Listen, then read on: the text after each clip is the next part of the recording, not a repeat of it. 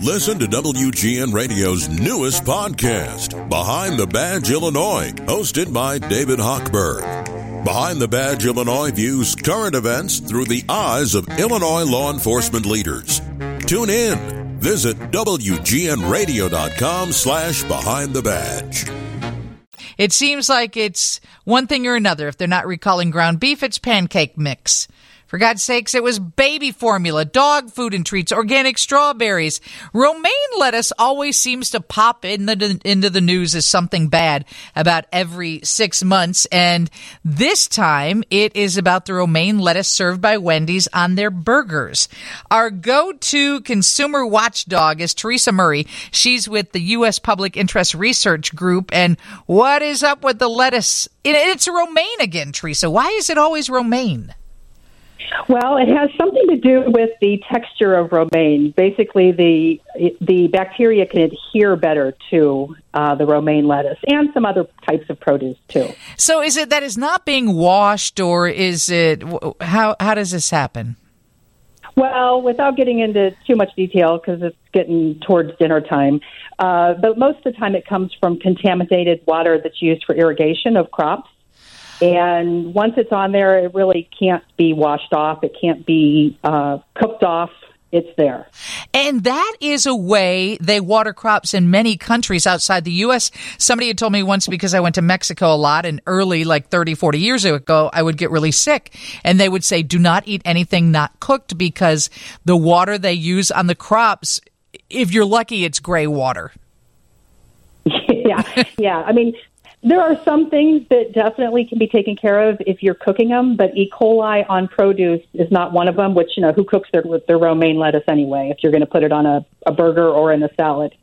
And they said that in this case of Wendy's and the romaine lettuce, it's only the lettuce used on their sandwiches. It's not in their salads. But the average age was 21. There were people sick in between the age of 8 and 91. But I found it interesting that the average age of the person that got sick was 21. Is that just because of their customer database? Probably, but I think the important thing to realize here is that E. coli is serious, okay? You just don't mess around with it. And it can afflict anybody. I mean, certainly people who are exposed to E. coli are more likely to get sick from it if they're over 65 or under 5 or have compromised immune systems or are pregnant women. They're more likely to get sick from it, but it could just be the demographic that eats at Wendy's. And the other interesting thing is a lot of people end up getting a stomach bug, and they may not even know where it, what caused it.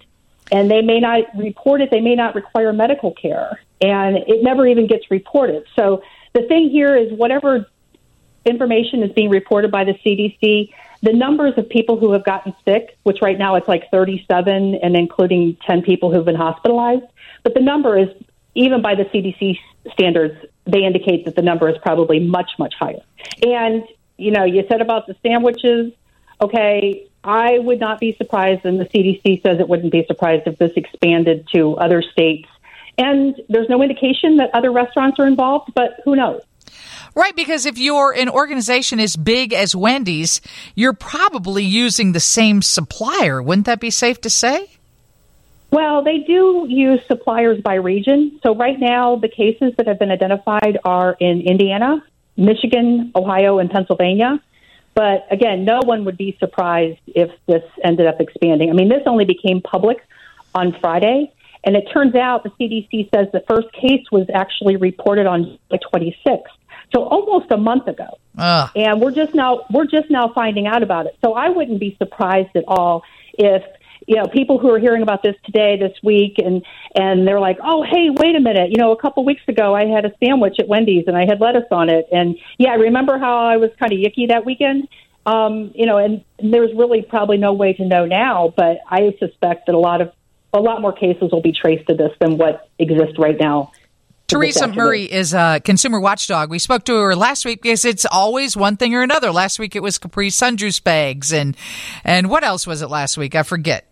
What was it, Teresa? We talked to you about that. It was something with a pizza. Yep, the home run in pizzas. They had, and so I was just asking her last week, it just feels like we can't consume anything without some amount of risk. And these 10 people who have been hospitalized because of the lettuce on the sandwich at Wendy's, they said out of those 10, 3 people in Michigan had developed a type of kidney failure. Is that pretty closely associated with bad cases of E. coli? Yeah, about 10% of people who get sick from E. coli can actually develop this really serious kidney complication. And, you don't play with that. And it doesn't matter whether you're young or old. I mean, it can be extremely serious, and it could be something that you carry with you the rest of your life. Well, the things you've told me today are really interesting, and that is that the texture of romaine is what leads this to be one of those that tends to be recalled, or there seems to be, big issues. And I'm intrigued that it took from the 26th of last month to determine that there was an issue, because you're right, that means many more people are sick.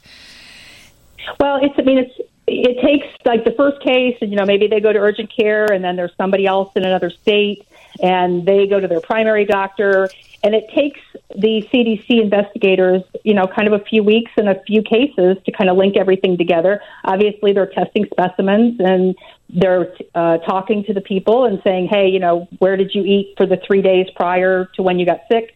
And it kind of takes a while to link it all together.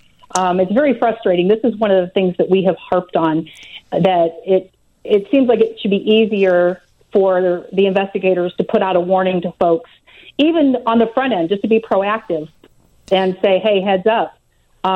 It's unfortunate, and we want to see a better system so that people are protected. I'm waiting for that at-home test, much like a COVID test, where you can take it and determine that you have an E. coli infection, because, boy, that would help a lot, wouldn't it? Most people just think, I've got the flu or something like that. Yeah, you're absolutely right. That's a really good idea. Okay, let me find an investor. We'll work on that.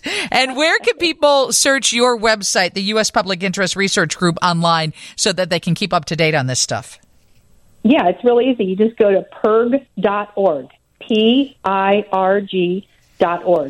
And we cover a wide array of consumer issues, from food recalls to product safety, identity theft, all kinds of things. We'll be in touch with her again, I have a feeling. Teresa Murray, Consumer Watchdog. Lauren has your news next from the Northwestern Medicine Newsroom. WGN.